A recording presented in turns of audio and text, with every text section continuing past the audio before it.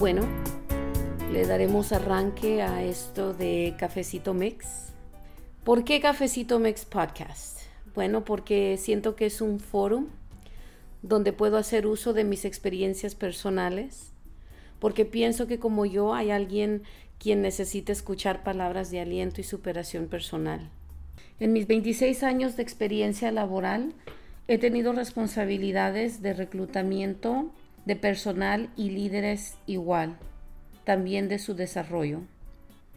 De momento me vi con la necesidad de certificarme como entrenadora de vida, porque una de las cosas que yo creo que estanca el progreso del crecimiento profesional son las condiciones de la vida personal. Por ejemplo, muchas veces no tomamos los retos laborales de crecimiento que se nos presentan, porque en nuestra mente tenemos condiciones grabadas como no soy capaz, no tengo apoyo, no he estudiado eso, me van a juzgar, y un mix más de pensamientos saboteadores. De haber en algún momento vivido estos estados mentales, es porque te puedo decir que los vas a superar. Me emociona ver brillar la cara de la gente cuando se despierta la curiosidad en ellos, porque de veras creo que donde hay curiosidad hay posibilidad. Ahora, para mí, la educación más extensiva que he tenido al caminar de los años han sido las experiencias personales. Esas experiencias que me han sucedido y que en muchas ocasiones no estaba preparada para ellas. Promociones laborales, un enfoque desbalanceado entre el trabajo y la vida, inversiones en bienes y raíces, desarrollo personal y interno. ¡Wow! Esta es una de mis favoritas.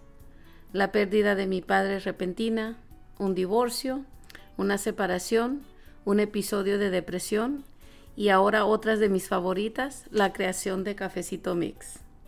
De estas experiencias es que han salido las lecciones que han creado en mí una urgencia de compartir contigo, porque pienso que alguien está pasando alguna de ellas y tal vez algo de Cafecito Mix le sea útil. Y ahora el tema de hoy, que es la preparación mental, o sea, prepararte mentalmente para iniciar un camino de logros personales que se manifestarán en tu vida profesional y viceversa. Hace un tiempo ya recuerdo haber leído un estudio de National Science Foundation donde mencionan que una persona normal tiene hasta 60,000 pensamientos al día. Menciona también que 80% son negativos. ¡Wow! Imagínate tú, 80% negativos. Al leer esto me motivó a mí a tomar acción con intención de cambiar esto en mi persona. Estoy clara que no hay píldora mágica para cambiar esto inmediatamente o de un día para el otro. Lo que me sirvió a mí fue cambiar estos pensamientos negativos poco a poco. Los recursos o herramientas que utilicé fueron cosas como poner pensamientos positivos en mi mente al despertarme, escuchar música positiva o de energía para alzar el ánimo en la mañana. Se me viene a la mente canciones como Eye of the Tiger de Survivor o La vida es un carnaval de Celia Cruz. Meditar, esto puede ser en forma de oración o simplemente estar en silencio por 10 minutos antes de empezar tu día. Tomar una acción buena hacia un ser querido que tú inicies, como enviar un texto de aliento o una llamadita alentadora. Con la práctica diaria e intención clara, ahora estas prácticas son parte de mi rutina diaria.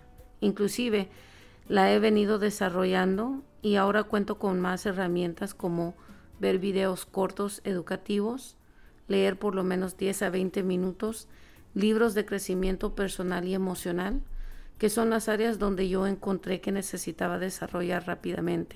Anoto en veces 3 cosas de las cuales estoy agradecida. Este es como un recordatorio para mí de que hay motivo para celebrar la vida a diario. Y ahora te invito a que pruebes a hacer una de las prácticas mencionadas. Una sola para empezar. Y verás que tu día iniciará de una forma positiva.